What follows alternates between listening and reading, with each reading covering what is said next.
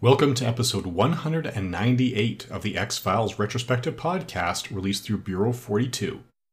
I'm your host, Blaine Dowler. This time around we are looking at The Lone Gunmen, Season 1, Episode 10, Tango de los Pistoleros. Average IMDb user score is 7.4 out of 10. The action primarily takes place in Miami, and the original air date was April 27th, 2001. So in this one, the team are going after a story about a smuggler, and they know that Eve is involved this time, and they're trying to work in spite of her because of the times that they feel that she has hurt them and just grabbed cash and rewards that they were earning. In the process, they end up ruining the whole thing, and now this smuggler who's got some incredibly advanced DoD technology is going to have to change the exchange date. He's been preparing to make an exchange in a tango competition, and Eve has been working to eliminate his partner so that she would be able to take her place. She's successful in that, but they may be exposed before that when she is seen with the lone gunman, again because the lone gunman messed up, and as a result she has to kill Langley in order to earn their trust. So it is an entertaining episode. It gives us a little background into Frohike. We find out that he is an incredible tango dancer called El Lobo. And there is a woman who's only credited as a laundress that he used to tango with. There's definitely a history there. He didn't want to be in Miami at all, and we think that's why. So we never get that fully explained, which I think works in this context. We got to leave a little bit of something. We don't want to fill in the backgrounds too much. It's a little bit interesting because of all the stars, everyone took tango lessons to pull this episode off. But Dean Hanglin, who plays Langley, was the only one who's actually got a dancing background. So he was doing things like the splits and pretending to be in great pain when he was actually fairly competent with it. And the episode was directed by Brian Spicer. This is his 5th of 6 directing credits for The Lone Gunmen. He will return to direct the series finale. It's the 2nd of 2 Lone Gunmen writing credits for Thomas Schnoz. So he is done with The Lone Gunmen, but he will be showing up again when he writes 2 episodes of The X-Files during Season 9. Now, in terms of the guest cast, we've got John Vargas as the smuggler who's got this, this illicit DoD technology. The IMDb only lists primary colors in his best known for. He does have 74 acting credits to his name, most recently a guest spot on SWAT from 2019, not the original SWAT from the 1970s. His credits date back to 1980 as a soldier in an episode of The Incredible Hulk. He was also Jedha in Star Trek II: The Wrath of Khan. David Palfy plays the hitman that Eve originally replaces. He's best known for his work in Stargate SG-1, Blade the Series, Cold Squad, and Full Metal Jacket. He's got 57 acting credits to his name, most recently in 2013.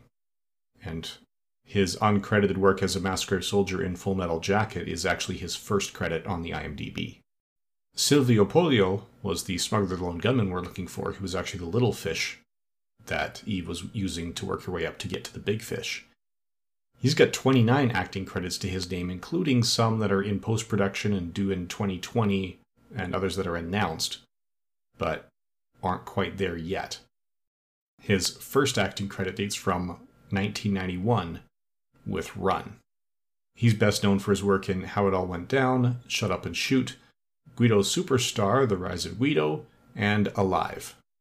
Now, Eva de Viveros is the original partner. She's got 24 acting credits to her name, most recently in The Good Doctor for 2019. She's best known for Reindeer Games, Da Vinci's Inquest, Someone to Die For, and Millennium. So this is her first work for X-Files of the Lone Gunmen, but not the first work for 1013. Now, Rob Daly is one of the more recognizable guest stars here. He has actually only got 24 acting credits to his name, most recently in 2012.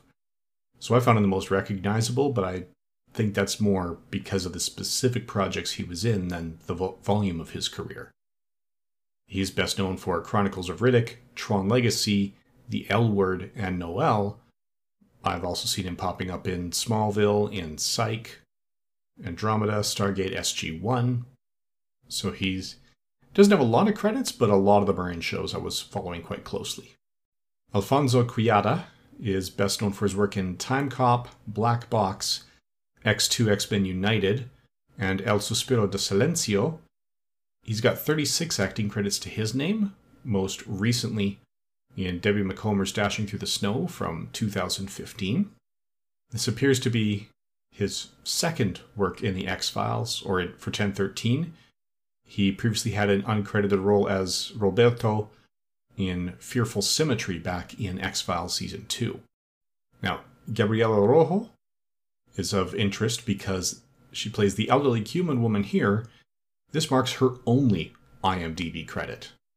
Now, Stelina Rosich plays Carlota here in Tango de los Pistoleros. She's got 38 acting credits to her name, including the Nick Fury Agent of S.H.I.E.L.D. made-for-TV movie starring David Hasselhoff, Unforgettable, Terminal City, and the one I know her best from is Monk, where she played Trudy Monk in 6 different flashback episodes spread between 2002 and 2009. Now, Susana Dominguez plays the choreographer here. This is her sole IMDb credit, so I suspect she is the real-life choreographer who actually helped the crew learn how to tango to pull this off. This episode then, in the long term, it gives us a little bit of insight into Frohike's background. But again, the Lone Gunmen are not really about long-term story arcs. It does do a nice job of showcasing some of Jimmy's strengths. Because Jimmy has never been portrayed as too bright in the academic sense. He's rarely the one that's going to put together clues from the evidence. He's not going to be the one researching from the books successfully.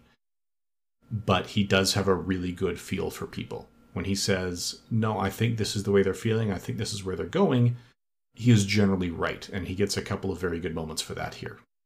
In any event, this is all we have to say about Tango de los Pistoleros. Join us again in 2 weeks' time when we take a look at the X-Files episode Vienen. And then we will return to Lone Gunmen for episode 11 out of 13 with The Lion Game the week after that. Thank you for listening.